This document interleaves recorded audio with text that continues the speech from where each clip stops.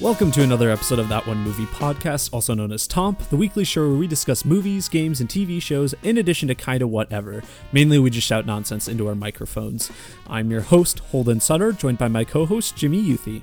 You can actually call me Davenport Targaryen, art critic. Emily and I went to the Wine and Art walk downtown, and so I was Davenport Targaryen, and she was Evangeline Windsor Targaryen. So that's my alternate persona. Nice. We did catch each other downtown. Yeah. You were all dressed up. You had like a fancy little sweater vest thing on. Quarter zip, yeah. North Face. Yeah. Yes. Davenport doesn't. He dresses for the occasion. You know what I'm saying? Yeah. An art and wine tour. Yes. For the podcast, I just wear twin shirt and shorts. Yeah, I didn't even bother. I'm just wearing the shirt I wore to work today. I was like, I wore this to work too, Holden, except it was just underneath something. So. Oh, okay. Yeah, there you go. We've got a great episode for you this week featuring our reviews of the season or series, whichever it is, finale of Moon Knight. And also Doctor Strange and the Multiverse of Madness. A very Marvel-centric week, Jimmy. Yes, we are at the center of the Marvel Cinematic Universe this week.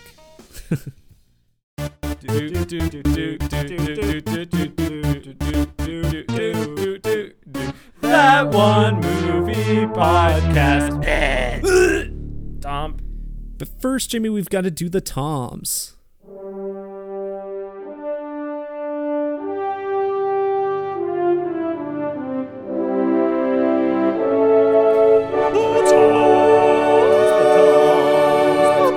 The Toms.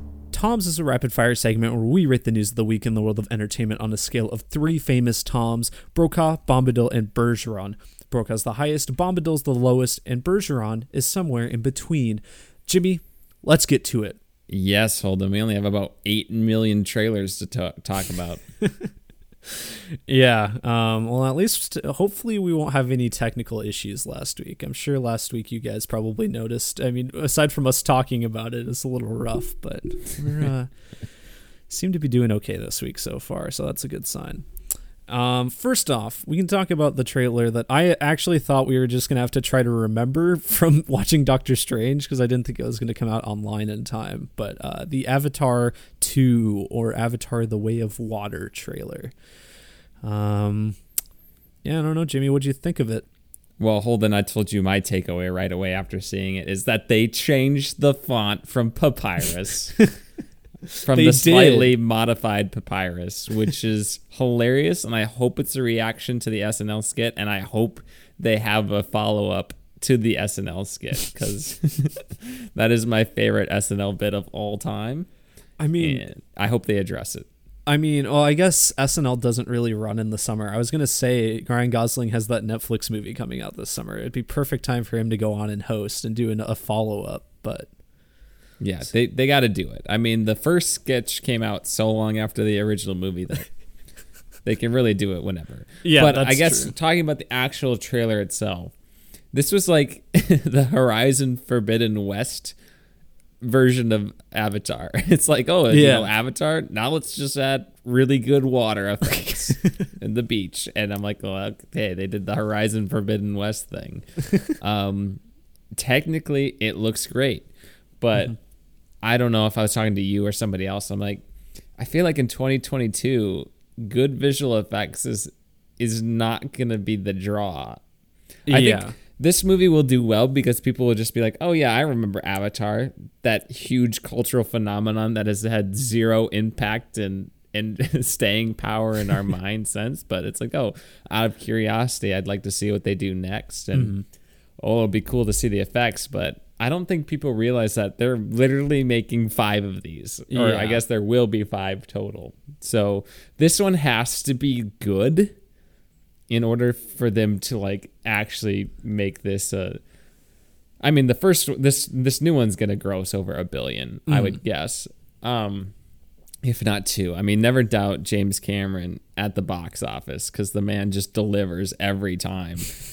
But I'm just like, I just see this as potentially diminishing returns unless it's awesome. And I mean, it would be great if it's awesome, but like I've said for a long time, like walk down the street and ask people who the main character of Avatar is, and like 19 out of 20 people are not going to be able to say it's Jake Sully. I would be the 1 out of 20 that could tell you. Yes. But you know, I'm rooting for it. Jim Cameron's obviously amazing at directing, and he loves water, so he's just combining his two favorite things, and the visuals do look gorgeous. Yeah. Holden, you had mentioned that you would be like, oh, I'd be willing to see this one in 3D. Yeah. Yeah, absolutely. I mean, I saw Avatar 1 in 3D. I actually saw it on my birthday because it came out in December, that movie did. But yeah, I went and saw it in 3D, and it's the only movie that I've ever really been impressed with the 3D, aside from like the first time. I mean, like my first movie in 3D was Shark Boy and Lava Girl, right? Fantastic film, obviously. But Hey, that was mine was Spy Kids 3D. So okay. Very similar then. But I mean, that was impressive just because I'd never seen anything like it. But this was actually like breathtaking. And that seems to be a kind of general consensus from what I've seen. Like most people just think that Avatar had very good 3D effects. Just because I'm pretty sure James Cameron had that in mind as he was filming it, trying to integrate some cool shots into the 3D. Well, if I remember correctly, I think Avatar was the one that made 3D like, oh, everybody's got to do 3D now. And then we had that 5-year period where every movie was 3D, and everybody's like, this is just annoying, and it costs more, and nobody really likes it. Yeah, and like hardly everyone would go see it. So I mean, yeah, you don't really see any 3D movies anymore at all. So this will be kind of a comeback for that. And if this no, what? Please no. I hate. I'm just 3D. saying. I mean, if this makes like $1 billion some dollars, like you said, I wouldn't be surprised if movie studios are like, oh yeah, let's just do that again. No, please, absolutely not. I refuse. I will not see it in 3D. I don't like having to wear 2 pairs of glasses at the same time. All right. Then I'm like 8 eyes or 6 eyes. I don't even know how the math works there, but it's not a pleasurable experience. Yeah. I'll probably see it with you the first time, I guess, but I'll go see it in 3D at some point, assuming the movie isn't just awful. That would be funny if it was just really bad. Like James Cameron's like one true, just absolute dud of a movie. And Disney was signed on to do 3 more. And it's like they've already finished the next one. The effects look amazing. I'm sure it'll be breathtaking. Like some of the shots already are great. Except why didn't they upload the trailer in 4K? Like you spent all this time and it's just stuck at 1080. Whatever. I didn't even notice. I'm not a snob about that kind of thing, Jimmy. Well, Holden, if you have a nice TV like me, you catch these details. So. Just kidding. I rewatched it on the phone. Yeah, I was gonna say you watch these trailers on your phone while I was pooping. So the way Avatar 2 was meant to be seen. Yeah. Oh gosh, I hope 3D does not come back. I was going to ask, Shark Boy and Lava Girl, was that the red and blue 3D cardboard? Yeah, okay, absolutely. That was still that era. Okay. Yeah. Yeah, I'm pretty sure that came out within a year of Spy Kids, so it was very similar era of 3D technology. Yeah. So, yeah, I don't know. Not much more to say. I like the bit where he's on a little flying dragon thing and he pulls out a gun. That looks fun. It's cool. I'm going to go, I guess, Brokaw by default, I guess.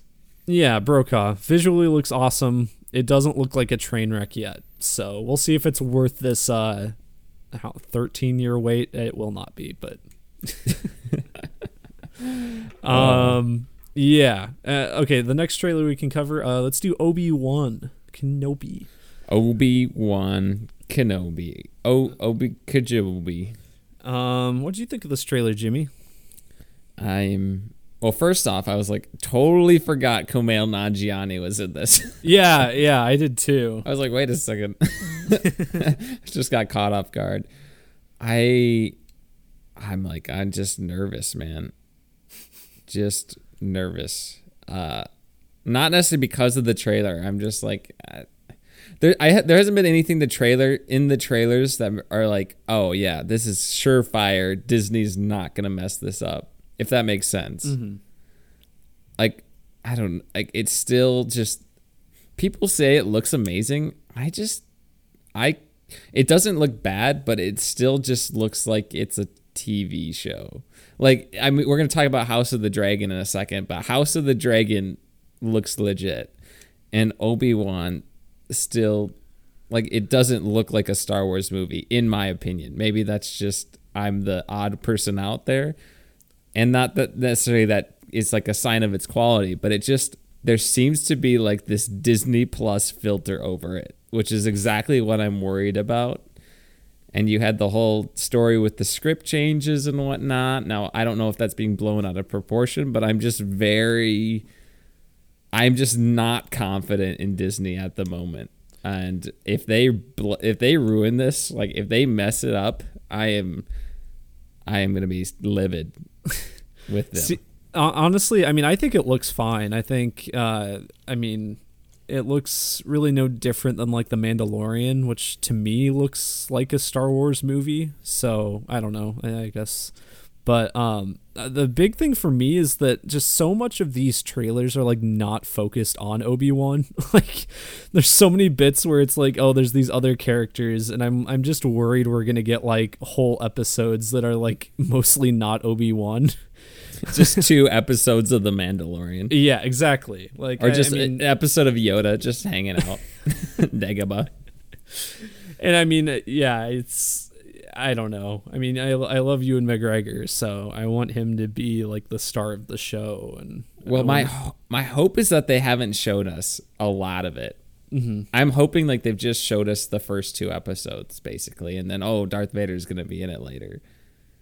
I just don't know. Kumail Nanjiani's going to be in it. Who knows what he's going to be like. I mean, obviously Obi-Wan's going to need someone to talk to. So is that going to be Kumail Nanjiani? Is that going to be some sort of droid thing? Like, I don't know. Yeah, I mean, it is weird that they haven't played the Darth Vader card yet. I figured Disney would want to cash in on at least getting some sort of glimpse of Hayden Christensen at this point. Like, even if it's just his eyes or anything. We haven't got that. Yeah, I don't think you necessarily need that with the Darth Vader teases. No, it seems like something Disney would do. They haven't, which I don't know if that's a good thing or bad thing. Probably a good thing. I don't know if we'll necessarily see Hayden Christensen. Like, maybe like super heavy caked in makeup, like he was at the end of Revenge of the Sith. I guess that's what we'll get. No, I don't think we'll get like, unless we get some sort of like flashback with like de-aging, which would not be out of the question for me. I think I could see that happening. Which I wouldn't mind as long as it fit the story. Just, you know what? Just bring back Mace Windu. So, just kidding. No, I'm not kidding. They need to do that, but not in the Obi-Wan show. I'm just saying, he fell out of a window or whatever Sam Jackson says. What was I going to say? Shoot. Oh, they're obviously going to find some sort of clever or not so clever way to explain this fight that is definitely going to happen between Obi-Wan and Darth Vader before A New Hope. And you had the whole line. It was like, oh, last time we met, I was but the learner. Now I am the master. So He's still the learner in this.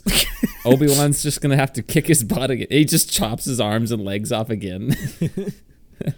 That'd be pretty funny. Do you think there's going to be any sort of reference to the higher ground? Oh, yeah. 100%. There has to be. And also at some point, Obi-Wan's going to say, hello there. Do you think he'll be like, it's over. It's over. Do you think he'll still call him Anakin? Yeah, right? Yeah, 100%. He's got to. He's not going to... I feel like Darth Vader is like, I mean, it's a name of like, that's supposed to invoke fear, and I don't think Obi-Wan's going to let that, is going to give him that sort of, edge. It's over, Anakin. I have the high ground. And he's just standing up there, and Darth Vader just throws like his lightsaber to cut it down, and like Return of the Jedi, and he falls down or something. Mm-hmm. I don't know. I almost hope they don't reference it. I don't know. Like I said, my confidence level. It's just, we'll see. I'm just worried that it's just gonna be can't be Disney Plus. Oh, Inquisitors. We'll see. Whatever. I think it looks fine. I'm not that apprehensive about it. I mean, Book of Boba Fett was a misstep, but I don't think this is going to have the same issues as that. So I really like Deborah Chow. Come on. Yeah. All right. I'm going to say Brokaw by default. Yeah, I'll give a Brokaw to that. I thought it was a good trailer. It wasn't a bad trailer. Yeah. All right, House of the Dragon. We mentioned it earlier. Probably a pretty big house considering you got to fit a dragon in there. Honestly, yeah. So yeah, this is obviously the prequel thingy to Game of Thrones. Visually looks very good. I agree. Incredible. Just as good, if not better. It just looks like there's Game of Thrones money behind it. Obviously, that show was just fantastic looking pretty much all around. Matt Smith's hair, wig is on point. It looks like Chris Hemsworth in the first Thor movie. I don't think I'm ever going to get used to Matt Smith with that hair, but no. It is what it is at this point. Yeah, I mean it looks I don't have much to say about it because it just looks like Game of Thrones. You're going to have a lot of conniving behind each other's backs. You got a lot of just fantasy elements, lots of characters. It looks like I don't know.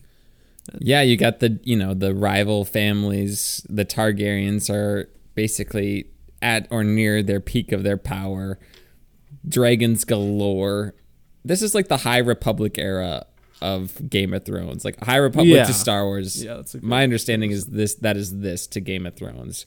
The whole story has already been written.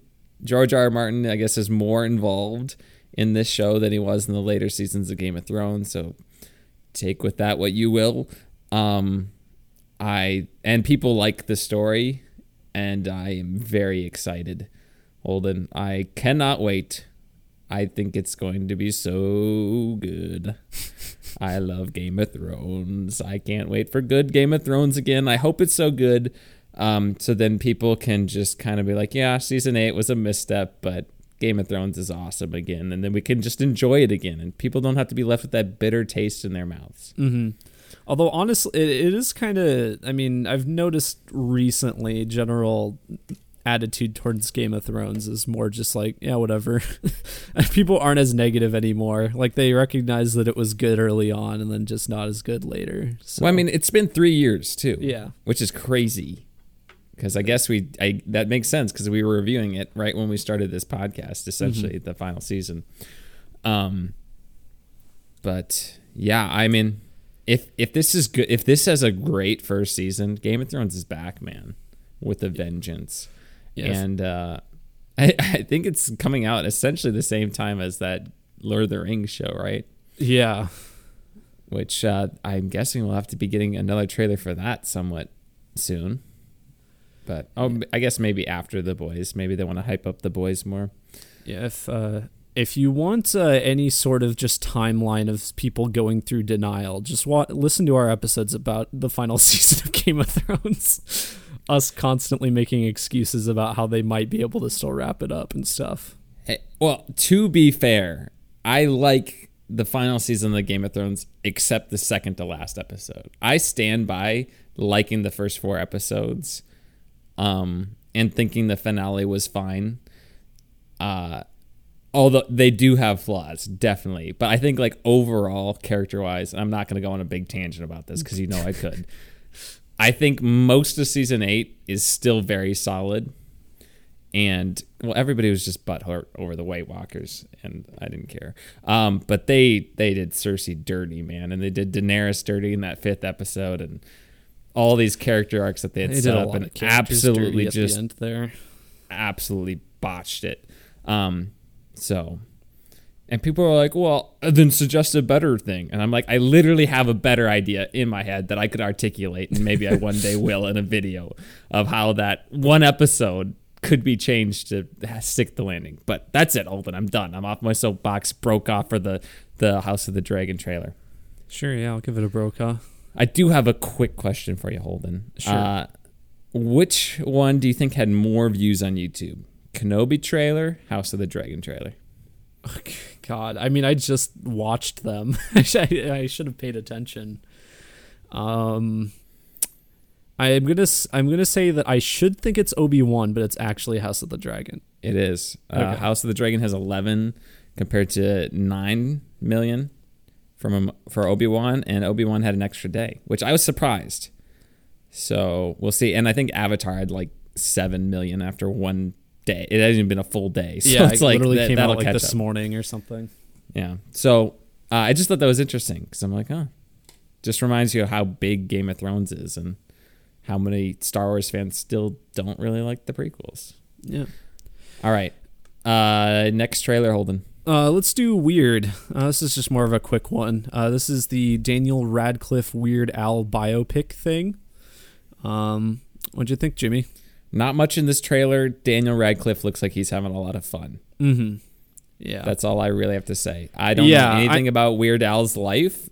I'm guessing this is fun. It was weird that it was like, it's Roku original, Roku TV. I'm like, is this going to be free to watch on Roku? Yeah, I think it is. Because, I mean, Roku channel, everything on it is free. So we'll see. I think what I'm hoping for, I don't know if this is what they're going to try to do. I want this to be I want there to be like some parody of like musical biopics with this, because I think that would just fit a Weird Al movie really well. So if they do that, then I think this is a movie I could be very excited for. Yeah.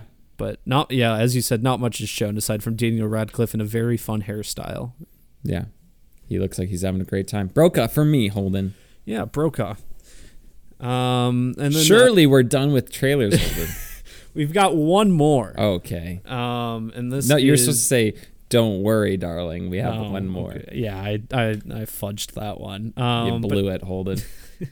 But yeah, the final trailer is for Don't Worry, Darling, which is the only original content trailer we have. Everything else is like based on a real sequel or something. But this is an original film directed by Olivia Wilde, who did Booksmart a few years ago, which is a movie I quite liked. But this one is starring Florence Pugh, Harry Styles, Chris Pine. I think Olivia Wilde herself is actually in it. It looks like other people. I don't know. What do you think of this trailer? I think it is a big swing. Mm-hmm. I think this movie could be terrible. I think it could be great. It is a big swing. We'll see. I mean, people really like Booksmart. I have not seen it, but I like how they're going for it. Olivia Wilde's going for it. Harry Styles and Florence Pugh seem to be pretty good.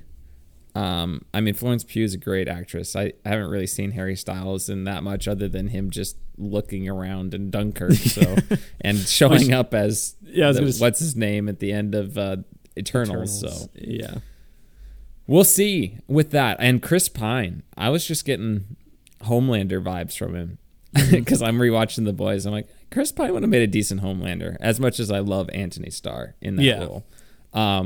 But yeah, I like it. It's that weird kind of 50s thriller sort of thing where it's like, oh, it's everything's supposed to be perfect in the 50s, you know. But what's underneath the surface? Oh boy. Yeah, I mean, I like the setting a lot. I think there's a lot they could do with it. I mean, genuinely curious about the mystery presented in the trailer. What is it that the men go off to do every day? Why is there an egg with no yolk in it when she crushes it? Yeah, I don't know. There's just a lot of really potentially creepy, at least very thrilling elements to it. It looks like it's a pretty well shot movie, some good set design.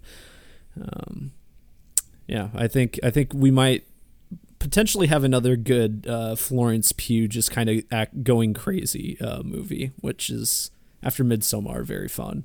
Yes. There we go. I was trying to think. I definitely had something to say, but I absolutely forgot what it was. So there we go. That's okay. That's it. Gemma Chan is in it too. She's from Eternals. Forgot to mention her. Nice. Brokaw for me. Yeah. I think I'll give it a Brokaw too. Just Brokaws for everybody this week. Yeah, Holden, you can have a Brokaw. You know what, Jimmy? I'll give you a brokaw too. Thank you. And of course, our audience gets a brokaw as well. Yeah, all of you out there. Okay, not much in terms of news this week. But Jimmy did text me. I figured we should mention the Fast X drama. Man, okay, it's got to be Fast 10, right? Yeah, I mean, it probably X. is. I mean, Roman I like just calling numeral it Fast X. 10. I mean, that is why it's an X. I don't know how they're pronouncing it, though. It's got to be 10. Okay. But anyway, so, I mean, Fast and Furious continues to be like the high school just drama department of movie franchises with everything that's going on behind the scenes with all the drama and everything. But anyway, last week I think we had mentioned Justin Lin was leaving the film. It wasn't really clear exactly why. He was the director and he had directed 9 and a couple of the other previous ones. But apparently it appears to be due to on-set conflicts with Vin Diesel. There is an unnamed source that has said that they've never seen anything like it. Lin's giving up $10 or $20 million. Diesel shows up late to the set. He doesn't know his lines, and he shows up out of shape. Lin was also apparently upset with rewrites to his screenplay, as well as changing filming locations and one of the film's villains having yet to be cast. Yeah, I heard that like he left a meeting and slammed the door saying, making this movie is not worth my mental health or something. Which, if true, good for you, because it has to not be worth it. Yeah, I mean, he's turning away a lot of money, but from all of what we just said, it seems like this is just a mess behind the scenes. And I don't know how true this is to other Fast and Furious movies, but he's directed numerous others without seemingly many issues. So I don't know. And also to mention the ongoing delay in production, it has since resumed, but it was costing Universal $1 million a day. Every day they were like searching for a new director. They had been looking at previous Fast and Furious directors, F. Gary Gray, David Leitch, and James Wan.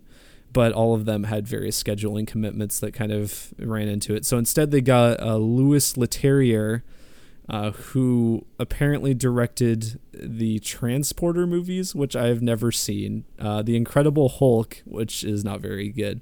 But all of his movies, like I was like, oh, these are like mediocre to bad. But then he did the Incredible Dark Crystal series for Netflix. I was gonna say, I think he did Dark Crystal, which I think a lot of people liked, including you. Yeah, I loved it. I mean, I think that is just an excellent show. I mean, it is puppets, so it's basically a different medium, but it is a very good series. Yeah. I mean, I don't care about this movie. I have not seen a Fast and Furious movie that I've liked. I mean, I've only seen F9 and Hobbs and Shaw, so that's not saying you anything. Really should see the James Wan one. Yeah, at least. So boy, I'm not looking forward to this movie regardless, but not having Justin Lin involved, that makes me very pessimistic. So I guess I'm gonna go Bombadil, and Vin Diesel just seems like he is so difficult to work with at this point. Yeah, I mean I didn't know a ton about Vin Diesel or anything. I mean, obviously I still don't, but when it was like the whole thing with him and Dwayne Johnson, I was like, oh, I mean, he seems kind of iffy here, but now from what we're seeing here, it does seem like he's very full of himself and thinks he can kind of just do whatever he wants. Well, if these things are true, these stories, which, I mean, they're being reported by The Hollywood Reporter, which is fairly reliable in this entertainment industry. Like, you can't be super precious about this franchise and then just not know your lines and come late and be super difficult to work with. Like, yeah, it's like you can't have a double standard for everybody else on the set and then just be like, no, I can do whatever I want. I'm Vin Diesel. Yeah. I just feel bad for like Jason Momoa and Brie Larson, who are like just stuck with this for right now. Yeah. Boy, Bombadil. I will also give it a Bombadil. Oh, speaking of James Wan, apparently The Nun 2 is happening, Jimmy. Is he doing it? No, he's not. Okay. I mean, he's probably going to be a producer like he is on all of the Conjuring movies, but as far as I know, he's not directing it. James Wan is like the Steven Spielberg of the Conjuring universe. He just like, I'm like, I don't think he's ever really that involved, but you see the behind the scenes of him going to the sets. He's like, oh yeah, that's great. Oh, that looks awesome. Oh, I love what you're doing here. He's just like this positive guy around. It's like, even if something's just going to be terrible, he still just finds the positivity in all of it. Like Spielberg would do that with all of George Lucas's stuff. He always gives like one interview where he just says like positive things. I mean, it's also like James Cameron with the Terminator movies. Anyway, but just quickly, the Nun 2 synopsis is apparently it's going to center on Thaisa Farmiga's character, who is the main character in the first Nun movie, and she is forced to face Valak once again when a priest is murdered. Valak, whatever. I don't know. Well, that one's in Conjuring 2 as well. Yeah. What was I going to say? The Nun was fun. It was bad. It was fun. I mean, yeah, it was a fun bad movie. We saw it together, right? Yeah, we did. So, yeah. Bergeron. Oh, Nun 2, None Yo Business. Oh, there we go. That's what I was going to say. I'll probably give it a Bombadil because I don't really want this. And then that's pretty much all I have in terms of movie news. But in gaming news, Square Enix did sell a bunch of their game studios this week. Did you see this? No. So Square Enix sold Crystal Dynamics, Eidos Montreal, and Square Enix Montreal this week. What's left? I mean, they've still got their Japan studio. I don't know what all that makes. I don't know if there's multiple or if it's just like a core house. But with that, they lost all of those franchises that those studios made. So like Deus Ex, Tomb Raider, Thief, and Legacy of Kain, among others, are no longer Square Enix properties. Yeah. Apparently they were sold to a group called Embracer Group, which is like a gaming conglomerate, but they're a group that also owns Gearbox, from what I understand. But I was kind of seeing things. I didn't read too much into this part of it, but from what I understand, they were doing it largely to invest in more money into NFTs in crypto. So, yikes. Did Square Enix do the Avengers game? Yes, and I think it was Crystal Dynamics, but I don't think like Marvel Games went with that. I'm guessing Square Enix owns that and just gave it to those studios. Okay. Yeah, I don't really care. Bergeron. Okay. I will give it a Bombadil. I don't know. Was there anything else for you, Jimmy? I cannot think of anything, Holden. So shall we get Moon Knight just over with already? Yeah, let's do Moon Knight. All right, Moon Knight. Here we go. Recapping the final episode, reviewing the season in its entirety, spoiler discussion ahead. Here we go.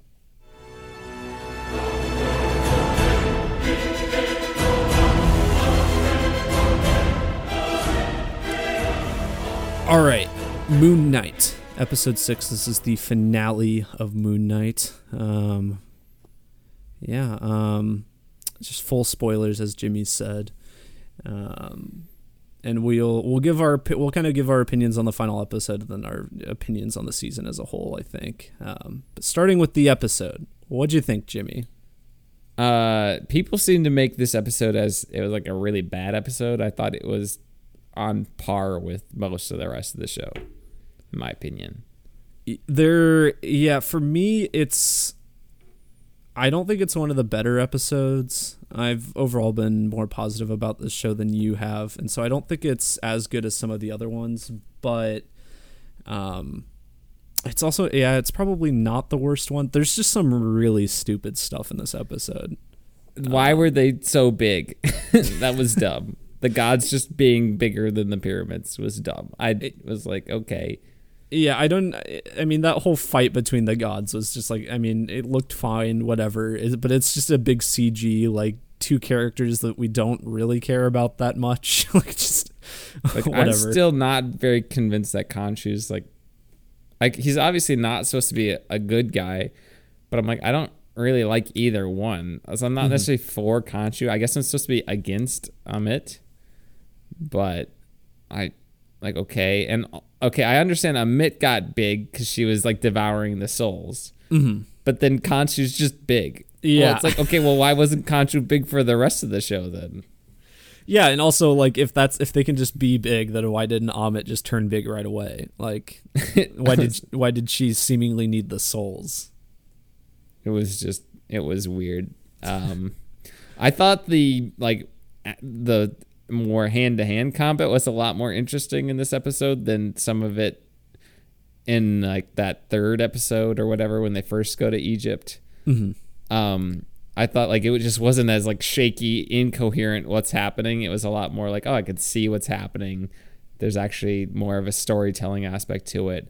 If I'm going to be honest with you, Holden, I basically forgot we were even reviewing this until you went through the intro, because that's how like not memorable this final episode was to me. So it's okay. What else happened? So quickly, I agree. The action was honestly pretty good. I mean, even the more, I mean, it looks wonky a little bit, but even when it's like CG Ethan Hawke fighting Moon Knight, even that looked like fine. It was all right. It was still decent action overall.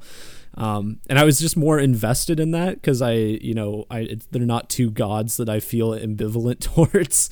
So all of that stuff was a lot more interesting. And I liked we've seen it before, but I liked them going between Mr. Knight and Moon Knight, and just that back and forth was fun. Yeah. Frustrating thing for me was Arthur Harrow's cane turns into like an axe, but then he like never uses it as like a hatchet. I'm like, what was the point of that? Yeah, I didn't really understand that, because that like happens when he gets like Amit's little statue thing, but I don't know. It was like he got more power, but Amit wasn't fully released yet, so I didn't really understand why he got more power because of that. It was just weird. Layla becomes Tawarit's avatar. That was cool. She was cool. Like, I liked that. Yeah, and I mean, we got to see, albeit briefly, we got to see her play a couple of different roles when she was inhabiting Taweret, and of course being herself, having that conversation in the tomb. I thought that was pretty good. She was good at that. She had a cool costume. Apparently Scarlet Scarab, I think is the hero's name, and I'm gonna look it up briefly, but I saw a headline that was like, oh, this Scarlet Scarab was like Marvel's first Egyptian hero, like in the comics, so apparently dates back a while. And then they were like, are you the first Egyptian hero or something in the show? And she's like, yep. I'm like, okay, cool. What else about this episode? Mark and Steven like coming back to life was really quick and kind of stupid. Yeah, I'm trying to even remember. So he goes to... Why does he even come back to life? The door it doesn't really make sense. Like, I'm not even sure. Like he goes back to Steven, and they both like... whatever, they're like both crumbling, and then the big door opens, and then they're like, okay, we're back. I don't know if it's supposed to... Osiris was like, you know what, you guys can come back. Well, yeah, I don't know, because it was either this episode or last episode when Taweret said something about Osiris being a big softie. So I don't know if that's just what it was the unseen Osiris is like, you know what, whatever, you just go back to life.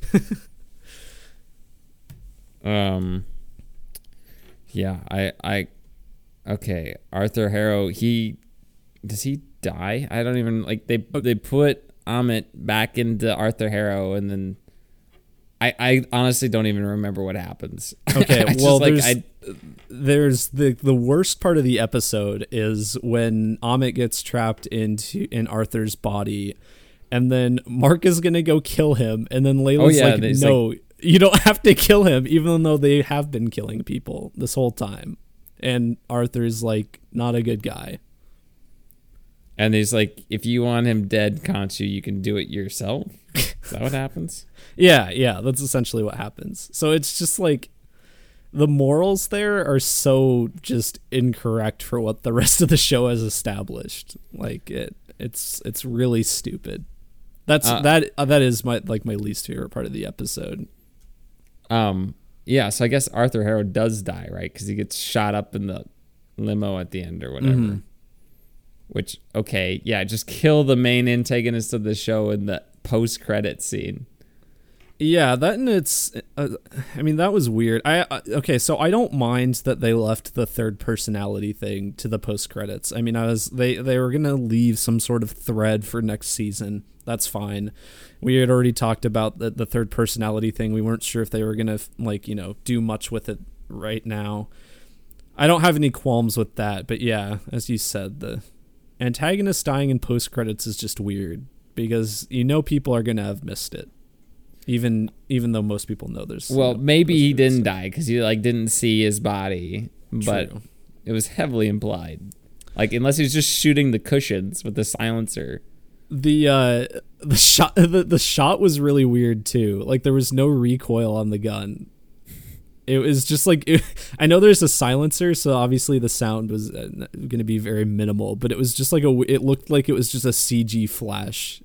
And muzzle flash, and that Oscar Isaac just didn't even try to move the gun properly. Yeah, so I guess we were right about the third personality thing after all. Mm-hmm. Which again, I think it's stupid that didn't come into effect because they were laying breadcrumbs all season, and I don't know. Yeah, I mean, it seems you weird would think the third personality would come out, they would realize it more. Then why is it only barely or hardly ever come out? Yeah, especially when they're trapped in their mind or whatever, or in the afterlife stuff. Why isn't he there? Even if that's where they first meet him, it's just very bizarre. I guess he was trapped in that one sarcophagus. You could maybe say, so he's technically there. And they just don't let him out. I don't know why. But then how could their hearts be imbalanced or whatever? That doesn't make a lot of sense. Unless the third personalities was in balance the whole time. Historically, Amit's design is not accurate. Amit has the head of a crocodile, but then she has the body of a hippopotamus. And the legs or backside of it, depending on the interpretation, either a cheetah or a lion. And she was just full on crocodile in this one. Yeah. So inaccurate, Holden. But whatever. I mean, in the hieroglyphics, it was right. What else? I honestly, I guess, kind of back to the third personality thing. The whole loophole with Khonshu being able to possess or inhabit the third personality, I kind of like that. I think that's a fun loophole that I just wish that third personality had been established sooner, but I guess that's the way they're going to leave it open for more potential in season 2, I guess. I don't know. I don't want a season 2. So I don't know. I don't know. I thought this show was pretty okay. Yeah. Very messy. Very messy. Incredibly messy. Yeah. I guess let's give our thought. What's your rating on this episode? 6. Sure. Yeah, I'll give 6.5 for me. Yeah, overall thoughts on the show, though. I agree, it is very messy. Ranking it with the other Marvel shows, it's probably just middle for me. I think I liked it more than Hawkeye, but Hawkeye was just maybe even more stupid in a lot of ways. I definitely liked it more than Falcon and the Winter Soldier, but did not like it as much as WandaVision or Loki. Yeah, I liked WandaVision and Loki far more. I just don't like any of the other three. So I'll just put it in the don't like category, and I'm just going to give it a 5 out of 10 as a whole. I just think it's a mess. The best part for me is Oscar Isaac's performance and just the allusions to the Egyptian mythology. Yeah, I mean, Oscar Isaac's performance is by far the best thing about it. And the score is a banger score, too. Good job with score. That. Yeah, I think I'll give the entire series a 6 out of 10. I feel confident with that. But I did want to mention one last thing about the finale. Considering the fact they didn't go our route about how we were thinking, maybe they'll have Arthur and Mark and Steven all be like, these gods ain't so good. I did like that Arthur was just like truly completely bought into this thing. Like he was so ready to sacrifice himself. He's like, my scales aren't balanced, and I thought maybe this would do it, but whatever. I'm like, oh wow. Yeah, so I liked that he wasn't like cowardly at that point. He was like fully ready to just sacrifice himself for the greater good. The greater good. The Hot Fuzz. Hot Fuzz, yeah. That movie is a interesting flick. This is I don't want to see another season of this, if I'm going to be honest. I do, but I hope it's better. Like I'm hoping they'll look at criticisms this season has got. I think there is a lot of potential with this. So I want a season 2. I think people tend to like this season. I don't know. Yeah, it seems to be getting more positive, but I also don't think many people are watching this. So it might not get season 2. I just have not seen many people talk about it at all. I like the concept, so maybe I am open to a season 2, but just the execution was just ugh. So that's where I'm at. Holden, anything else to say? No, I don't think so. Let's get on to the big Marvel thing of the week. Yes. Doctor Strange in the Multiverse of Madness, directed by Sam Raimi. Let's dive into our non-spoiler review right now.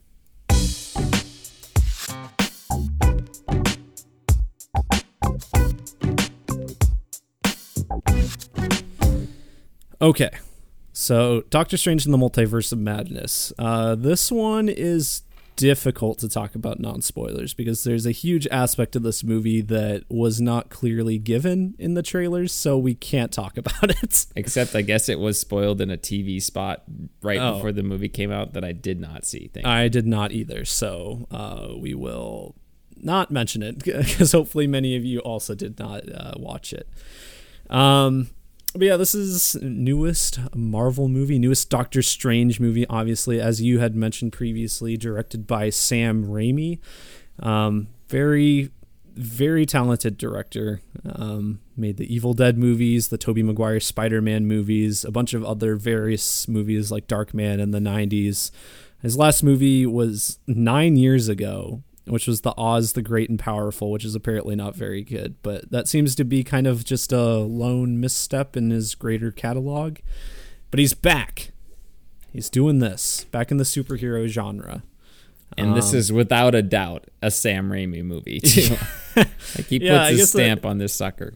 Absolutely. I mean, we'll have to talk about more details and spoilers, but this is a Sam Raimi movie through and through. And I would argue much closer to an Evil Dead movie than his Spider-Man movies, despite this being in the same genre as Spider-Man, obviously.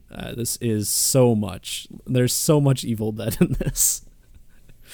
Yeah. I have not seen that, so you'll have to comment on that. But there are literally there were several things I could as I was watching. I'm like, well, that just is exactly like a thing in Spider-Man in a good way. It was a good thing. That was like, oh, this is fun. It's Sam Raimi doing Sam Raimi things that he's known for being good at. So I appreciated that element. You got Danny Elfman's score. I had not realized that Danny Elfman was doing the score. I'm sure we talked about it. Something that we probably talked about and I just forgot. Mm-hmm. I'm like, this is so bombastic and fun, and yes, Danny Elfman there, and it was teaming up. It's it's the fun score, fun direction. Yeah, it is a fantastic score. I saw something earlier today about they're releasing it on vinyl, and the art for the cover looks really cool, and it's like a cool red and black splattered kind of vinyl record. I might have to buy it at some point. Yep. Holden doesn't never ceases to be pretentious. No, that does sound cool. Yes, so many good things, yet I think this movie is a mess, and I do not buy certain character arcs at all. So it does not work for me very well. I still had a really fun time. I enjoyed it. It was just a blast to watch. I do not necessarily think this is a good movie. I think it has some great moments. I think this is a movie I will like more in 5 years than I do right now. But watching it, I was like, a lot of this, they did not develop the things I think they needed to develop fully in this movie. Yeah. I mean, undoubtedly it is a mess. I think the biggest issues are, as you said, some of the characters. And I mean, my biggest thing is the pacing. Honestly, I think this movie has just way too much for it being 2 hours long, which is kind of a rare thing to say, that this just needs more time. But I think that's absolutely true here. It needed more smaller character building moments. Yeah, which I felt like all the character building moments happened at the very end of the movie. I was like, well, wait, you got to work your way there. Yeah. And this movie is absolutely relentless too. Like, aside from maybe like a little bit towards the middle, like 10 minutes or so, this movie just keeps going. And it is like, from the very start, this movie opens up on an action scene, and like it just never really slows down from that. No, it doesn't. Things are constantly happening. You're constantly going multiverse to multiverse, action sequences, and that's all like complemented by Danny Elfman's just so it's just like it's just crazy the entire time. It's Doctor Strange and in the madness of madness. It's just all madness. Mm-hmm. Yeah, and I think it is important to say this movie, from a technical side, I think is overall just very good, and I think that's where a lot of the positives lie. However, we do like to just go in depth in discussing the story, and so I'm going to end up being more positive on this movie overall, but it may not sound like that when I discuss just later things. Yeah, I mean, my gripes are big gripes, and not necessarily Sam Raimi's fault. A couple of them are just like how the movie fits into the larger context of the MCU in terms of character things that just made it not really work for me. But what was the other thing I was gonna say now? Shoot, I lost it. Dang. I'll be thinking about it. I had something to say. It was on the tip of my tongue. Now it's gone. I will say, so, I mean, it wasn't really marketed as such, but they had been saying in interviews that, or like a while ago, that this is like a horror movie. And there are a lot of horror elements into it. Don't get me wrong. It's still a Marvel movie.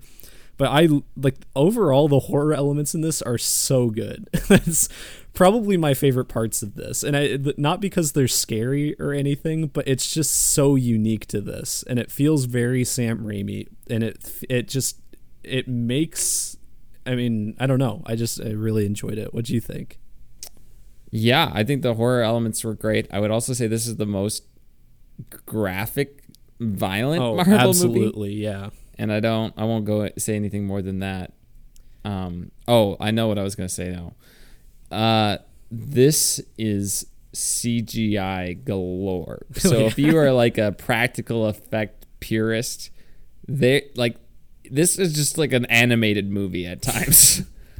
There were definitely moments where I'm like, okay, those characters right now, that is just, this shot is entirely CGI. Like I can tell that that is a CGI version of Benedict Cumberbatch flying around.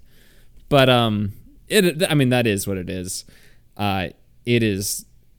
I'm like, it is a CGI festival though. All the time. Yeah. But And I mean, that's just a personal preference thing. If that doesn't bother you at all, it won't. But if that does, like, just know that. Yeah. Holy smokes.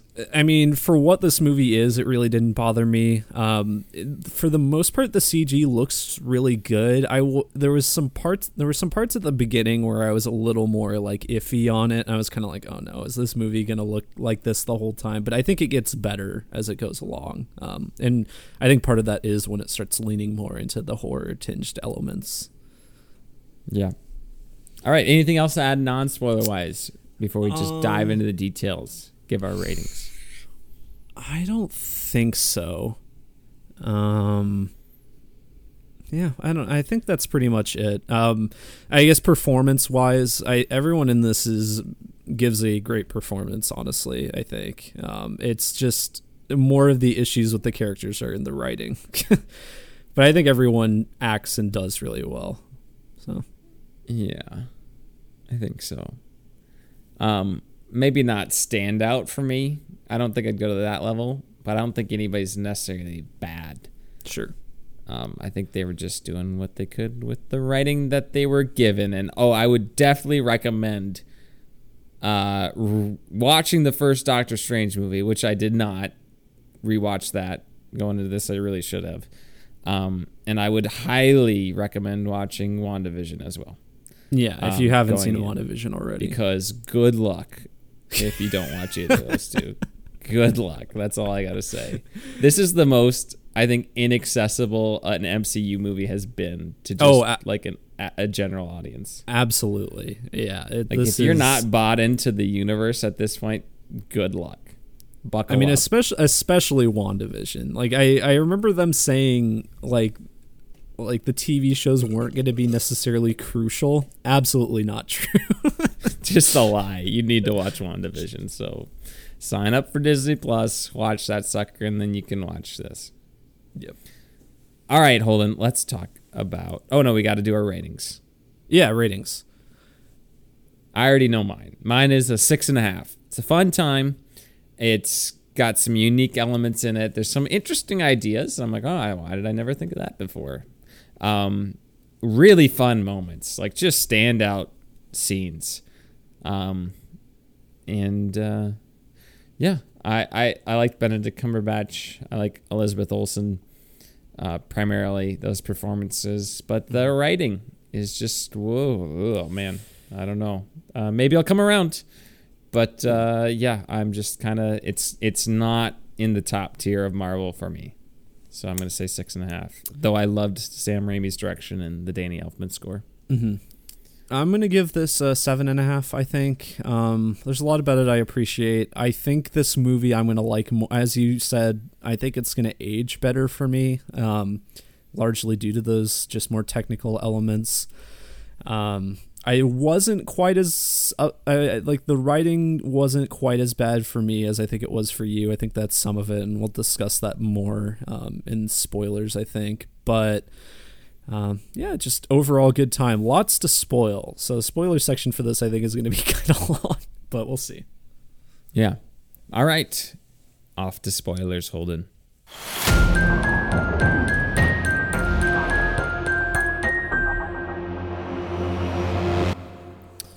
All right. So spoiler time. Time code's in the description if you need to skip over it, folks, as always. Let's get the big boy out of the way. Bruce Campbell's in it. Yep. And if you're like me, you're like, is that the guy from Spider-Man 3? Yeah, Bruce Campbell, longtime Sam Raimi collaborator, has a fun cameo in this. It's nothing too big, but it does harken a lot back to like Evil Dead 2 when he literally fights himself. Like there's a lot of physical comedy in that movie in regards to punching himself and stuff. So there's good callback to that. And it's in the post-credit scene, which people seem to be really upset. Have you seen that people are like upset about that post-credit scene? No. Yeah, people are mad because it doesn't further the MCU in any way. But there's lots of other post-credit scenes that are that exact same way, so I don't know why people are mad. Nope. My biggest issue with the film, Holden, is that America Chavez did not do anything. Okay, if she is gonna be like the heart of the story, you gotta have like she doesn't do anything. Like she just says, "Oh, I'm scared," and actually opens portals. And the whole movie's like, okay, so obviously, okay, Wanda is the villain. Mm-hmm. I guess that's probably the biggest spoiler. Yeah, big spoiler. And she needs to take America Chavez's powers, which I guess for some reason taking her powers will just kill her, and everybody knows that. I'm not exactly sure why that's a thing, but it just is, I guess. And so, in order to take her powers, she's gonna die, or have her. In order for Wanda to take her powers, America's gonna have to die. So the whole idea is that Doctor Strange then will develop this relationship with this girl, like a paternal or friendly relationship with her, like Joel and Ellie style, you know? And then at the end, it's like, oh, well, no, I'm not going to take your powers for the greater good of the multiverse because, you know, I believe in you, kid, and you're great. And you know what? You can make portals. You just got to think you can. And I'm like, that's dumb. Whatever. Yeah. I was like, that is, I don't know, whatever. But that relationship doesn't work for me because they really only interact for the first act of the film, if that. And then it's like she's always just captured or being tortured, and they're like in the same area, but they're not interacting at all. Like her and Doctor Strange don't really talk to each other for most of the movie. So like the part at the end where it's like, you know what, kid? No, you got this. I believe in you. It's like, well, why? You don't even know her. Your other version knows her, I guess, but whatever. Yeah, and I mean, once again, as I kind of mentioned with performances, nothing against the actress because it is all just the writing. Like I think she does a fine job with what she's given, which is almost nothing. Yeah, very, very little. But she is just essentially an exposition dump / MacGuffin / a damsel in distress. Like she's kind of acts as all those things for the entire movie. Another thing I was wondering about, maybe I'm just remembering the scene completely incorrectly, but when she has her moms, right, and her moms like get sucked away into the multiverse, is she like in some completely different universe? It looks like, right? Yeah, it looks like almost like a completely different world.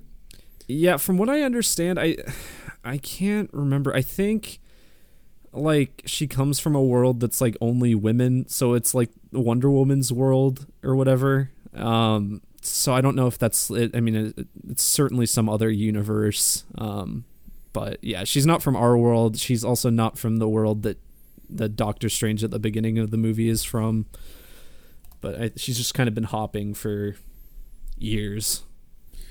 And then is she supposed to be from Puerto Rico? Is that what it is? Maybe. Let me just look this up. But I'm like, okay, she seems to be like from an alien planet, but then I think it's like a Puerto Rico like jacket she's wearing with like a little, I think it was like a pride pin. I'm like, okay, that's cool. Why would she have any of that? Like, if she came from like, she's hopping universes though. Like, I feel like she could have just picked it up at some point. Okay, but I don't know. It just seemed like that doesn't like that stuff is cool. Why would that be what her character is, though, if she's just from this random thing? I mean, I don't know. Yeah, I mean, I think she just picked it up on her travels. I think it's just simple. Yeah. I just am like, they did not develop her character at all. I'm like, how am I supposed to care about this person? They don't do anything. They don't interact with anybody. They're just captured the whole time. And they can't control their powers. And then they just need to think they can, and now they can control their powers. I hated that. I was like, that's just dumb. Sorry. Yeah, it is stupid. Yeah, Doctor Strange as a character in this movie, he is still the main character technically, but it reminds me kind of almost, it's not quite on this level, but it reminds me of like Captain America Civil War, where it's like called a Captain America movie, but It's just basically an Captain Avengers America and movie. Iron Man movie. Yeah. And larger Avengers movie. Which it's not to that extent. Yeah, but no, it it's is not definitely like, well, it's also Wanda's movie. Yeah, but it's just I don't know, his arc in this is fine, but even in the first movie, his relationship with that nurse is just like, who cares? Essentially, no one really cares, and to the point that I did not even remember she was a character. And I asked you before, I was like, oh, I didn't watch that evil Doctor Strange episode. What happens in that? And you're like, oh, his wife is the one that gets in the car accident instead of him. I'm like, his girlfriend or whatever. Like, he had a girlfriend. And then immediately the movie starts like, oh, you didn't get the girl. And it shows the girlfriend, Christine. Yeah, Christine Palmer, I believe. And I'm like, thank goodness I asked Holden about that before this. Otherwise, I would have been lost. Yeah, and they don't really have very good chemistry either. Like, it'd be one thing if the writing just was lackluster, but they were like cute together. But I just don't really care about their relationship. And I mean, nothing against either of their performances. I guess it's just they don't work together that well. They just don't have. They're not a Ryan Gosling and Emma Stone, you know. So if the two big relationships were Doctor Strange and America Chavez, and then Doctor Strange and Christine, I was not buying either one. So that was like, okay. That relationship between him and Christine is given more development in this movie than it is in the first one, but it seems like just a bad time to get that development, because like, she's already moved on, and it's essentially like this alternate universe version of her, and it seems like a very weird time to try to flesh out that relationship that doesn't really work. And I think they just needed to choose one or the other. Mm. You know what I'm saying? Like, either have America Chavez or have Christine. Yeah, I mean, honestly, I feel like, yeah, you could have the alternate universe of Christine, maybe help them out, but have the rest of that role just filled with America Chavez, like essentially playing his sidekick instead of her, Christine. Yeah.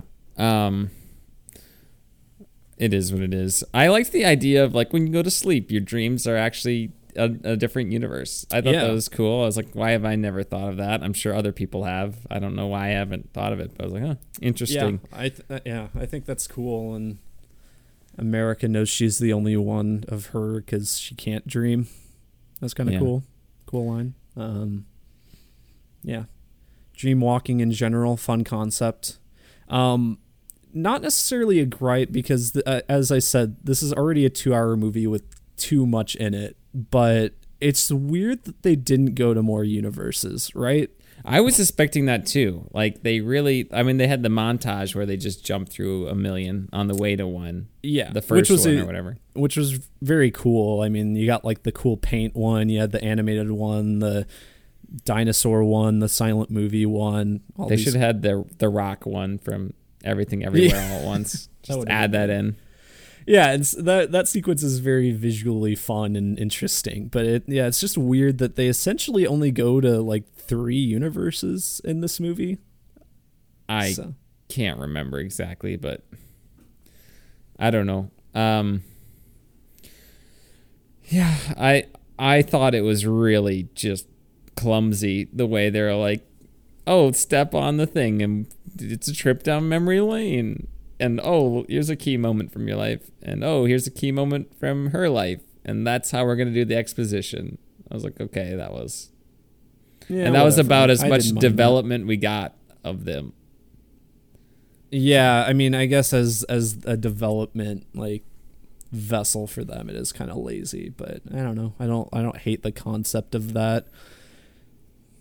I thought it was just, like, so obvious of what they were doing. It was like the least organic way of telling the story, other than just like, so what happened to you, kid? Just telling him. I don't know. I think they should have gone to the Reminiscence universe and have Hugh Jackman. Oh yeah, that would have been so good. He's like, are you some part of like a part of a team of men with like an X factor? I feel like every time I think of that movie, I just kind of lose some brain cells. I like parts of that movie, and then other parts I'm like, that is one of the worst things I've ever seen. Yep. Yeah. What else? We could dive into Wanda now, I guess. We've kind of been hitting each of the characters. Yeah, maybe I just need to rewatch the end of WandaVision, but I just don't see the end, like where her character was at the end of WandaVision being the same character she is now. And I think we needed a more gradual descent into, I'm just going to destroy everything in all the multiverses until I get what I want. So, okay. And I understand, like, of course, like, okay, the Darkhold is corrupting her. Okay. I would like to see more of that, though. Like, yeah. Maybe she's, like, at first kind of just like, no, I'm not going to do this. And then she's a little bit more tempted. And then it's starting to, like, slowly take over her. And then she gets to this point. And then, okay, now I've seen that I got on the slippery slope. But it's like, and she does, like, oh, I'm just being reasonable. But...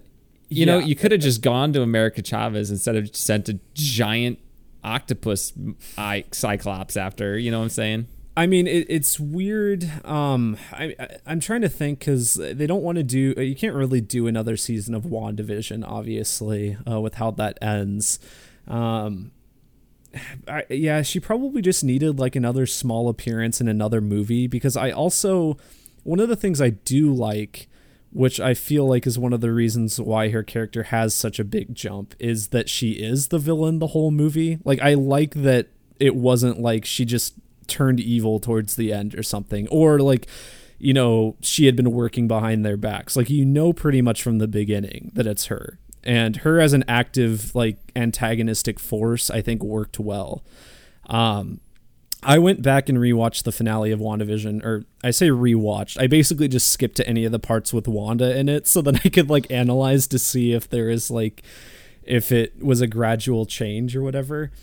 And to me, it's not completely out of the question. I think there just needed to be more because Isn't she like, oh my gosh, what have I done? And then she kind of goes into hiding a little bit. Kind of, yeah. I mean, the whole concept of WandaVision is essentially she works off of emotions with little regard to other people, essentially. And I didn't fully get by the ending that she completely came back from that. Like, I don't think she correctly learned the right lesson exactly. She came to terms with her grief from Vision, which I think answers something that you had mentioned. I think that's the reason why Vision wasn't at all mentioned in this. But Vision is mentioned because she's like, I had to kill my husband basically, and meant nothing. So you don't know anything about sacrifice or whatever. Mm-hmm. So they do mention it because one of my things was like, where the heck was Vision? Yeah, like, they mention why did they not have any Vision in this? Yeah. I guess it is a little weird that like the White Vision isn't in it at all because he's like more sentient, but I also don't know. I think with the way the WandaVision treats the finality of their relationship, I think I'm okay that he's not in it. Like, I think it would have made that finale worse if he was in it, honestly. But I don't know. Just from like a logic standpoint, though. I mean, if you go with a logic standpoint, though, you could look at any of these movies and be like, why aren't these characters in it? Yeah.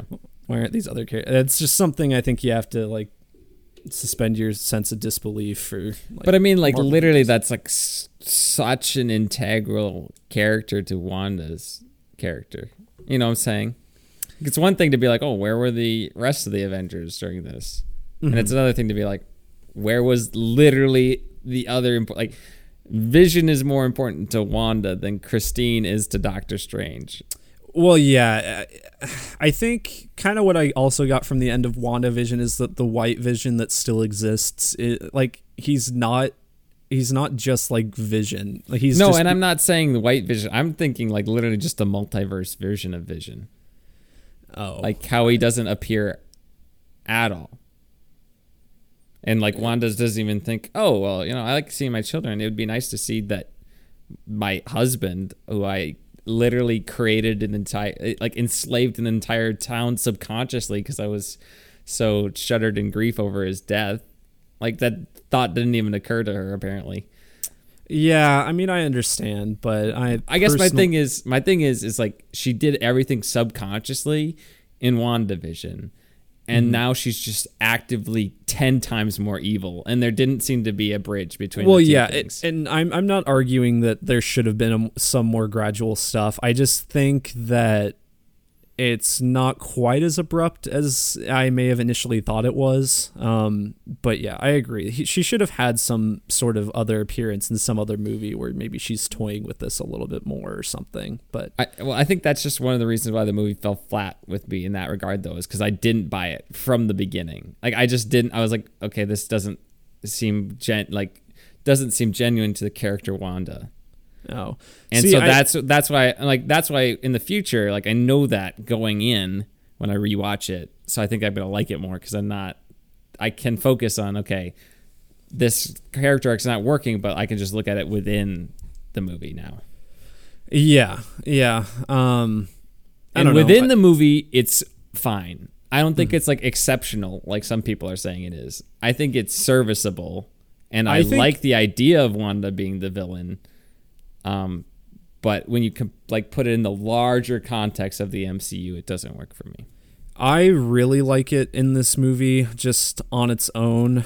Mostly, as I kind of said, as she acts as an antagonistic force. I don't think her story works all entirely, but I just think as an MCU villain, she's more threatening, more terrifying, and like it just seems like a much bigger threat and a much more like it makes sense that they're all taking this very seriously. Oh yeah, and she was OP. I mean, she went Omni-Man on the Illuminati, which was probably the best scene in the entire movie, if we're gonna be honest. Yeah, we can just her taking them out just in the most graphic of fashions. Yeah, we can divert to that quickly. The Illuminati, heavily teased in the trailers and everything. I think a couple of them were just straight up spoiled in TV spots, but didn't really see them. Essentially, it's made up of Professor X, Sir Patrick Stewart. Apparently, possibly the '90s cartoon version. Because the wheelchair he's in is like the same wheelchair from that cartoon. Also, it plays the X-Men cartoon theme when he comes out, which I think is nice because his ending in Logan was good. So I don't want it to just be the same one. But then you also have Captain Marvel, who's played by someone who I can't remember. She's Captain Marvel's best friend in the movie Captain Marvel. Maria Rambeau, I think, is the character's name. You have Captain Carter, who we previously saw in What If, and then, of course, the two big ones, the two weird ones. First, I'll get off Black Bolt, played by Anson Mount, who is from the apparently very bad Inhumans TV show. It was just so weird seeing that. And his costume in this is a lot more comic accurate, and it's a very silly looking costume. But it was just kind of fun having him there. And then the big one is Reed Richards, Mr. Fantastic, played by John Krasinski. Yes, the fan casting of all fan castings. Yeah. And honestly, I don't know if this is like supposed to tease that maybe he is going to play, Mr. Fantastic in the future. No, I do not think. I think it confirms that he is not going to. Yeah, I could see it going either way personally. I mean, you had like Professor X and I mean, you had everyone else essentially reprising their roles. So, it could go either way for me, but regardless, a very fun cameo.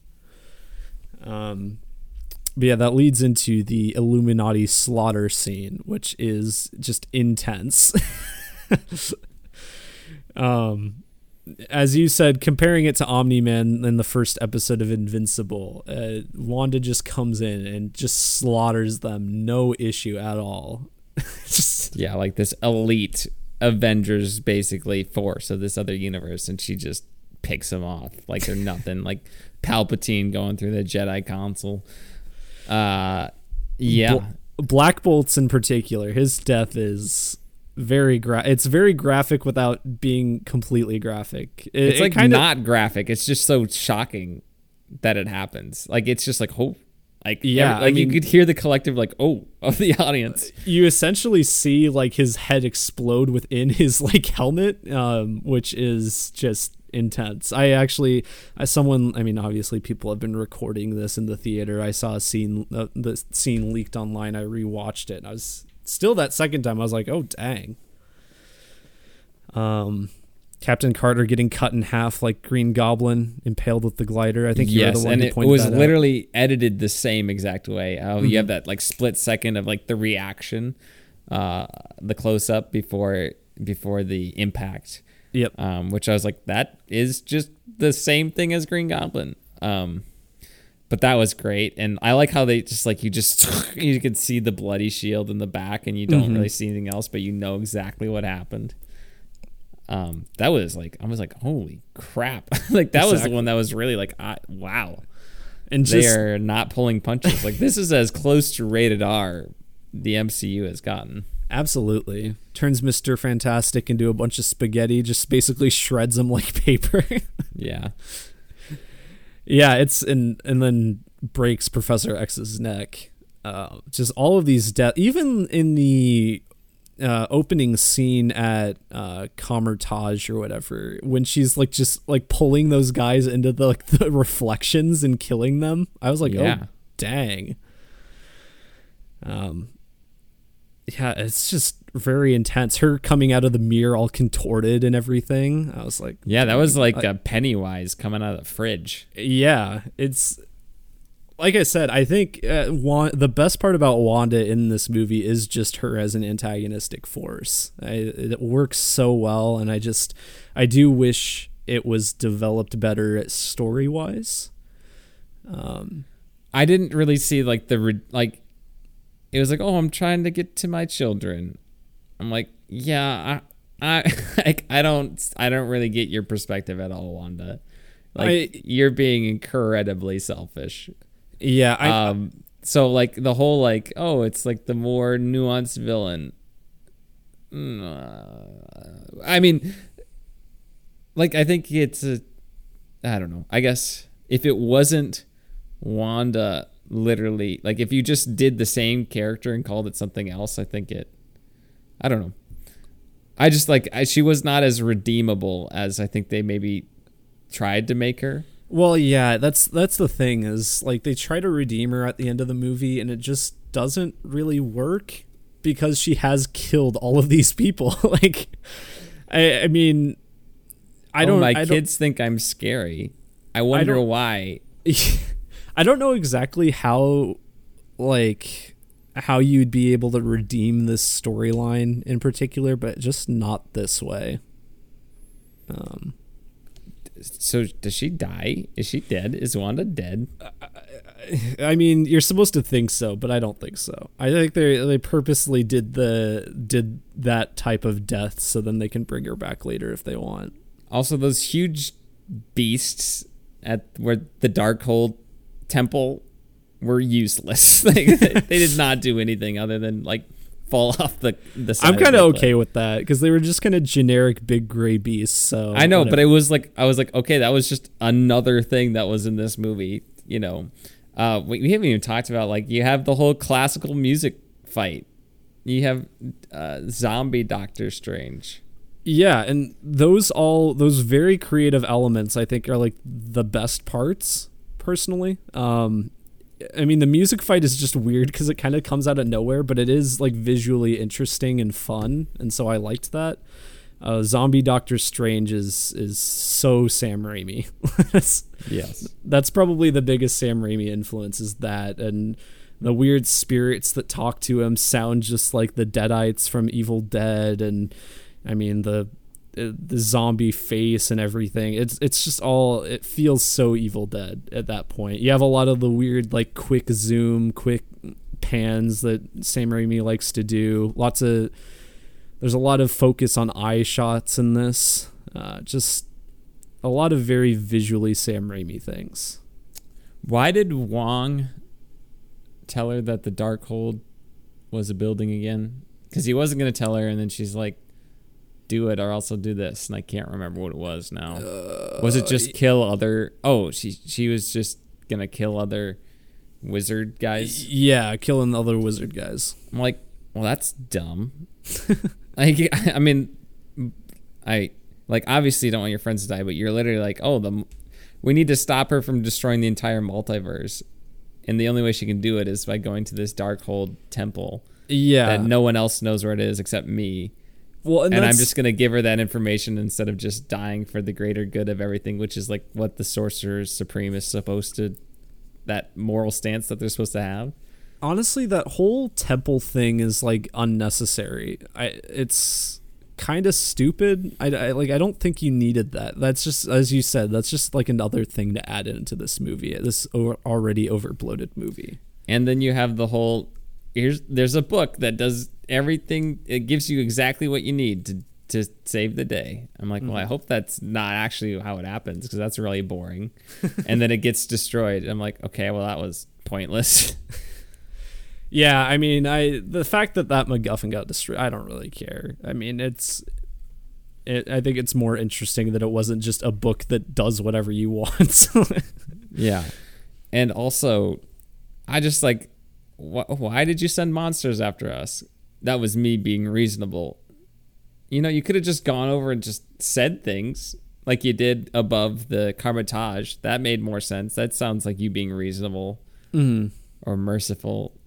Like, I don't know. You could just, do like 20% power. I don't understand this monster that you can't control that it was just an excuse to have a cool monster in your movie, or several.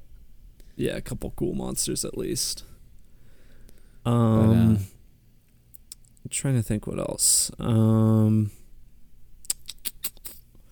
Yeah, the fighting with the tentacle monster, that was the point that I would kind of alluded to in the non-spoilers, where I was like, this doesn't look very good.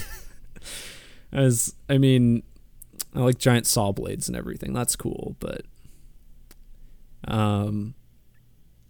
apparently Sam Raimi's car is in this. That's one of his trademark things. I didn't notice at what scene it is, but his car is in like every movie he's made. His old, I can't remember exactly what it is. He calls it the classic, but okay. Old car.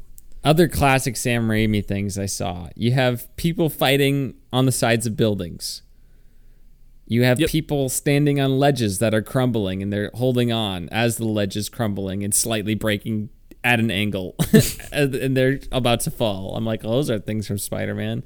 You had the Captain Carter getting cut in half like Green Goblin. What other things you know? You had the Bruce Campbell thing. What else, Holden? I mean, the whole fight between Doctor Strange and evil Doctor Strange in that universe itself is like very Evil Dead 2. I keep comparing things to Evil Dead 2, but I think that is one of his best movies, and he likes to make hallmarks back to it. But yeah, that fight itself, very reminiscent of that movie. I'm trying to think what else. I had thought of more of these Sam Raimi-isms. I mean, I think kind of a review I had seen earlier pointed out, just in general, I mean, I had mentioned camera movements, but in general, just all the camera movements in this are very visually interesting and obviously a director's touch. The camera is like much more, it has a lot more movement than most Marvel movies do. And I know a lot of that is on like CG shots or green screen shots or whatever, but it does make the movie look a lot more interesting.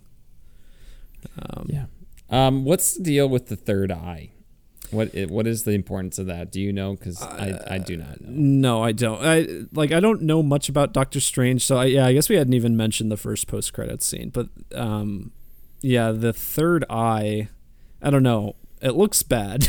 It looks really bad. Like, I was like, that, I don't like that. Like, I just don't like seeing that. So I hope it's a thing that does not come out often, because it just looked like they just CGI'd an eye onto him. Like, it did not look like a real thing to me at all. No, I think I don't mind it if it comes back, but they just need to improve how that looks, because it looks like something I could make in like Photoshop. Yeah. Which I'm sure they did some sort of huge process for, but it was like so jarring. And then the movie ends so abruptly with that out of nowhere. I'm like, okay. It ends abruptly, and then the post-credit scene is like, oh no, he's okay. Like, whatever. Yeah, the post-credit scene introduces Charlize Theron as Clea, I believe her name is. Apparently in the comics, she's a big love interest for Doctor Strange, and they end up getting married or something. So, well, spoiler alert, Holden. We're in spoiler section, Jimmy. Guessing every universe he is not in love with Christine anymore, so he's a liar. We haven't even talked about the other Doctor Stranges. Boy, there's a lot to talk about in this movie. Yeah, right.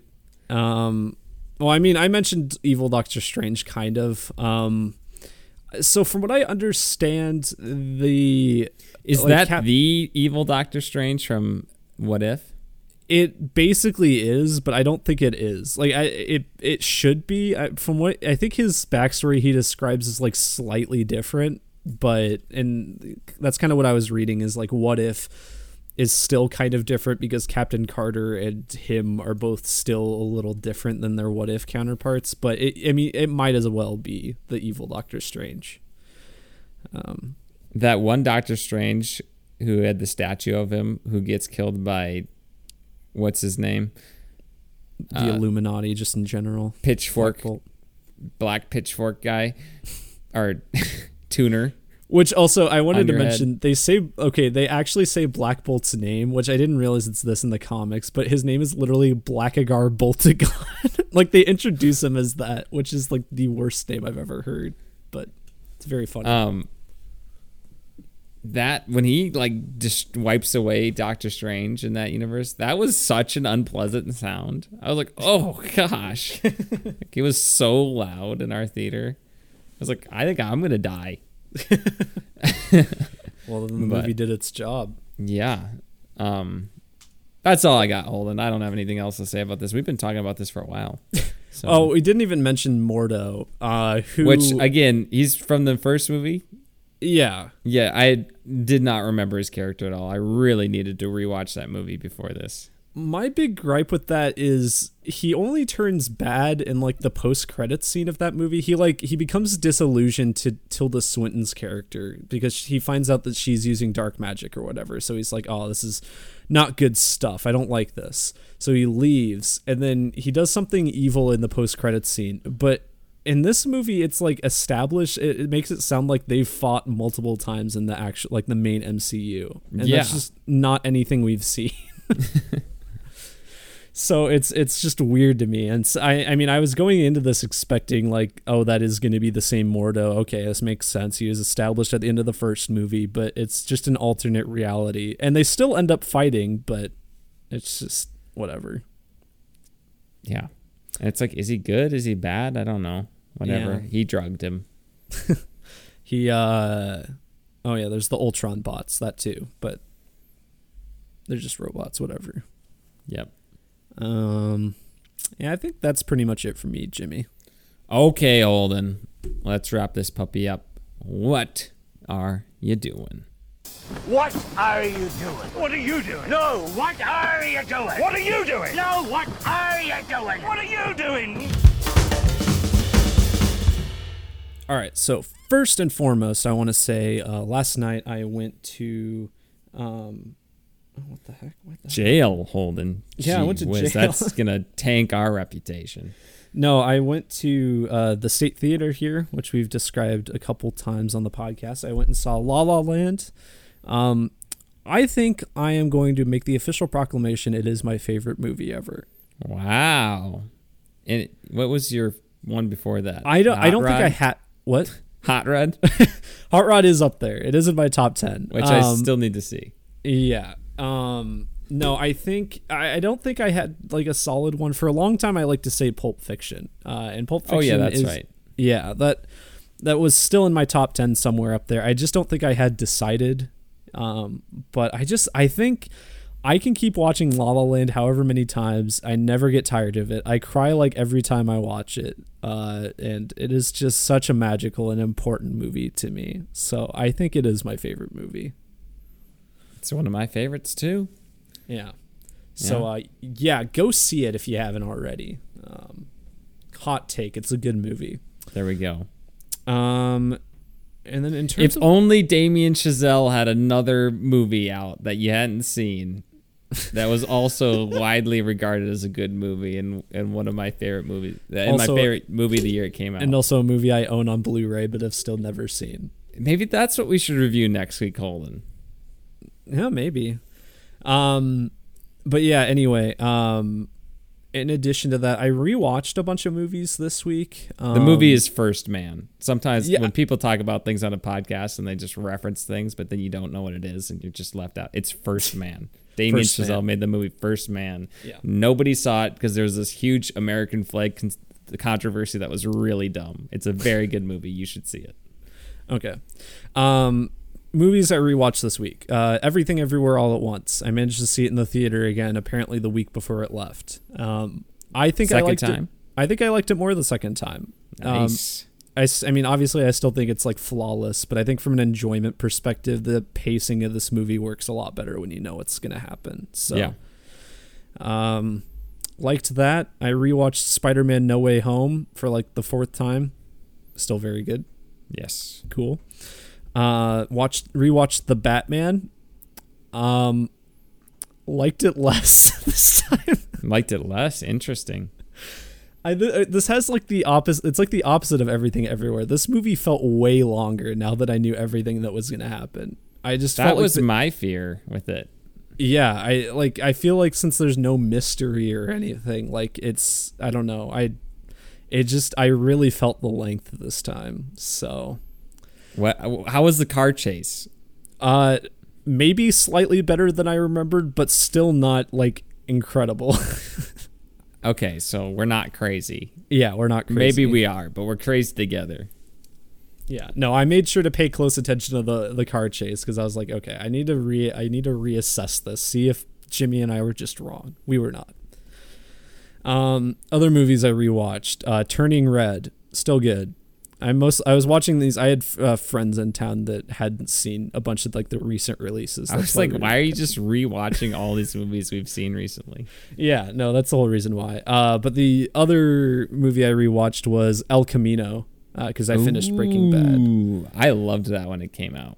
Yeah, I think it works even better. Like the first time we watched it, I hadn't seen Breaking Bad in like 3 or 4 years, but watching it immediately after the series, I think made it even better for me. I think I gave it at least a 9 out of 10. It was like my third favorite movie that year, and I was not even like anticipating it.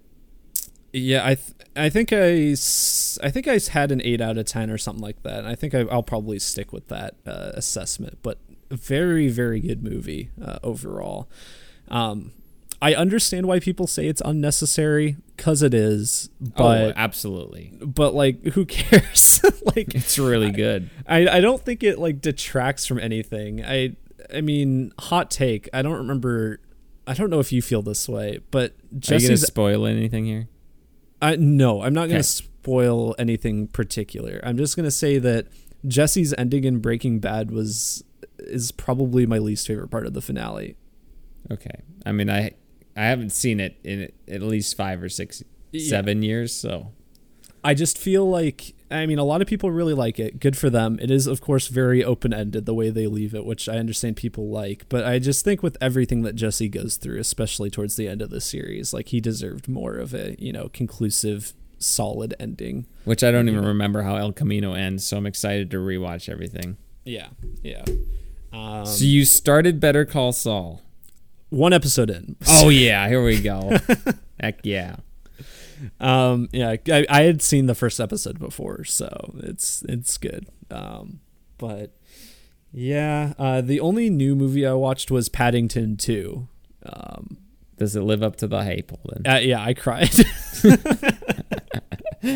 Those movies. I mean, Paddington 2 is better than Paddington 1, I think. But they're just both the most adorable movies like ever made. They are just the most innocent, cute, Paddington as a character is so good. Like, he's just a very endearing. His whole thing is that he's just like, he comes to Britain and he wants to be like very polite, or he thinks that everyone there is very polite. So he grew up being very polite, and then everyone's mean to him. So then he's just like polite back to them.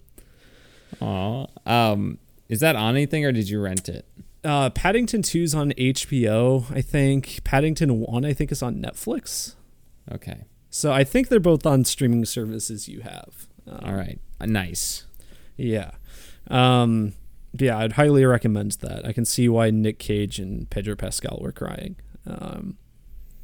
But aside from that, I guess I've been doing a lot this week, huh? I finished BioShock Infinite and all that stuff. I've back into Skywalker Saga. I'm on episode 3, Jimmy. It's great, isn't it? You're having newfound love for Revenge of the Sith, the best Star Wars although movie. there are so many plot points that I'm like, oh, I do not remember this, like, at all. There's just like certain like character motivations that I was like, oh, okay. I guess I didn't realize that's why that happens. But such as? I don't remember off the top of my head. I just remember having that realization. I was bummed that you didn't get to fight Palpatine as Windu. But I get why. I'm not that far yet, Jimmy. You didn't have to spoil that for me. Oh, sorry. Revenge of the Sith is such a fun episode to play because it's just literally every episode's a boss battle. Yeah, it is. I skipped ahead to Force Awakens briefly because I really wanted to get the scavenger tools. Oh yeah, like I don't have any yet. And yeah, you either get them from I looked it up. You can either get them from I think when you play as Wicket in Return of the Jedi, or you can get it from like after the first level of Force Awakens. So I was like, okay, I'm just gonna go play that, so then I get the scavenger tools. So now I can get those collectibles, I guess. Nice. But, what level are you on then on Revenge of the Sith? I'm on the General Grievous level. Okay, that's a good one. Yeah, I was bummed that you didn't get to play like the opening space battle because that was my favorite level of the original game. But I knew that going in because you had mentioned it, but it's still disappointing. Which is too bad because the space battles are pretty fun. Yeah, they are too. So yeah, it is what it is. Yeah. Oh, the only other thing I wanted to mention I did this week was I started watching this sketch comedy show on HBO called Mr. Show. Have you heard of this? Never heard of it. Okay, so it's Bob Odenkirk and David Cross in the 90s. It's a 90s sketch show that they made. They write in it and they star in basically everything, and it is very funny. It is just like absurd kind of comedy, but each skit per episode just like leads into the next one. So you'll have like a skit that goes on for like 4 or 5 minutes or whatever, and then a character will like be like go off to go do something, and then he'll basically just wander into another skit or something. It's just like weirdly all connected, and it's very funny. Bob Odenkirk, funny guy. Who would have thought? But yeah, aside from that, I guess I did a lot. But what are you doing, Jimmy? Ooh, not much. Let's see. Again, I have not played any video games other than like Beat Saber. Watched the new episode of Better Call Saul. It was great. There's another one going on. Probably just wrapped up a little while ago, so I need to watch that now. The last season's been so good so far. Every episode has been phenomenal, in my opinion. Bangers. It definitely feels like a last season. Like the show, even like visually, I would say, is more ominous looking, and there seems to be like we're closing in on the end. But yeah, no, I haven't played the Skywalker Saga in a while, so I'm like, I'm itching to do that again. Finished rewatching season 1 of The Boys. Mm-hmm. Love the show. So many good things. The Fresca bit, totally forgot about that. Hilarious. I did too, yeah. And I'm excited to kind of re-catch up on season 2, and now I know how season 2 ends. I get kind of the little clues of like how the mystery unfolds, the little hints that were right under my nose the first time. I'm like, oh, I see how you edited that. Tricky. But yeah, and then that's pretty much it for what I've been doing. So I'm trying to think. Let's see. Did I do anything else? No, I don't think so. So I think that's all I got, Holden. What should we do next week, sir? A good question, honestly. I checked. Ambulance is no longer in theaters. No, it's VOD for like $20. Yeah. So we could technically split it. It's an option. That was what I was like. If it's in theaters, we should go. Yeah, because the only big movie coming out is Firestarter, and it looks really bad. It's the new Stephen Liar, King. liar, pants on fire. I'm really curious to see what the reviews look like when that comes out. I mean, I guess if it's like really good, then maybe we'll see it. But my guess is no. Other than that, I mean, I think we should do a request. It's been a while, Jimmy. What is our next request? I don't know. You're the one who has all the emails and stuff. I feel like I'm trying to remember what.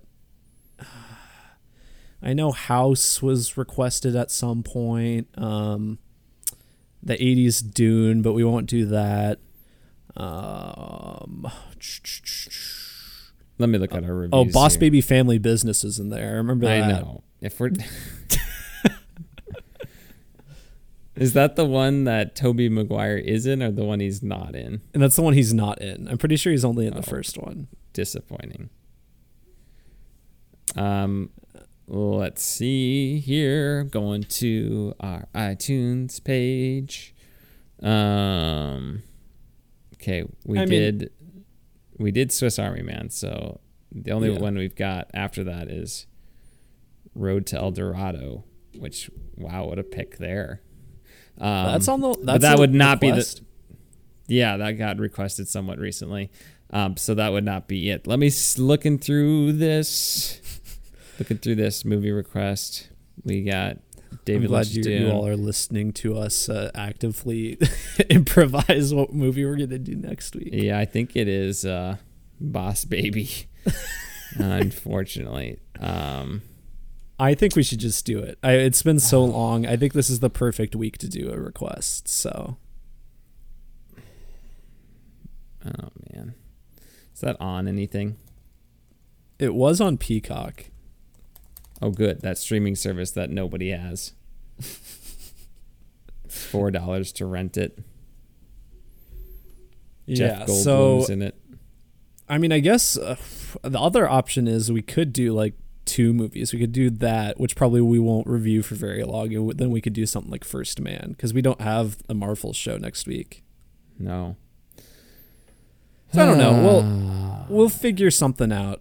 We'll might do Boss Baby back in family, back in business, whatever it's called. But yeah, I don't know. We'll see. It'll be a surprise. Yeah, it could be Boss Baby 2, the second one. You haven't seen the first one, have you? No. Okay. And I kind of want to just go into the second one without having seen the first one. Me too. Then it could be First Man. It could be Ambulance. We'll see. Yeah, it's going to be a mystery box next week. We're going to leave it open. Yeah. So there we go. But yeah, if you want to leave us a request, better request than Boss Baby Family Business, you can do so by leaving us a 5-star review on iTunes, or by emailing us at tompodcast@gmail.com, or by donating to our Patreon. Yeah, I think that's it, Jimmy. Awesome. Yeah, leave us a good request, just like my dear Emily requested City of God, which is a great that was a good movie. one. Yeah. Or Shrek 2. Shout out Shrek to Tommy 2. Ward. That was a good one. Another good one. Or Swiss Army Man, which was a great precursor to Everything Everywhere All at Once. Yeah. So we like the good requests, not so much the Boss Babies or the Wild Hogs. So Logan Sutter, this one's for you, I guess, next week. We're getting, you know what, we're getting back to it within the year it was requested. So like within 365 days. So we that's pretty decent. All right, that's it, Holden. Take us home. All right.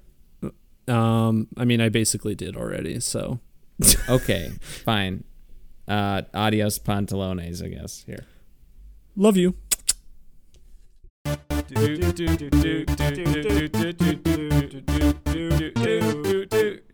That One Movie Podcast. Dump.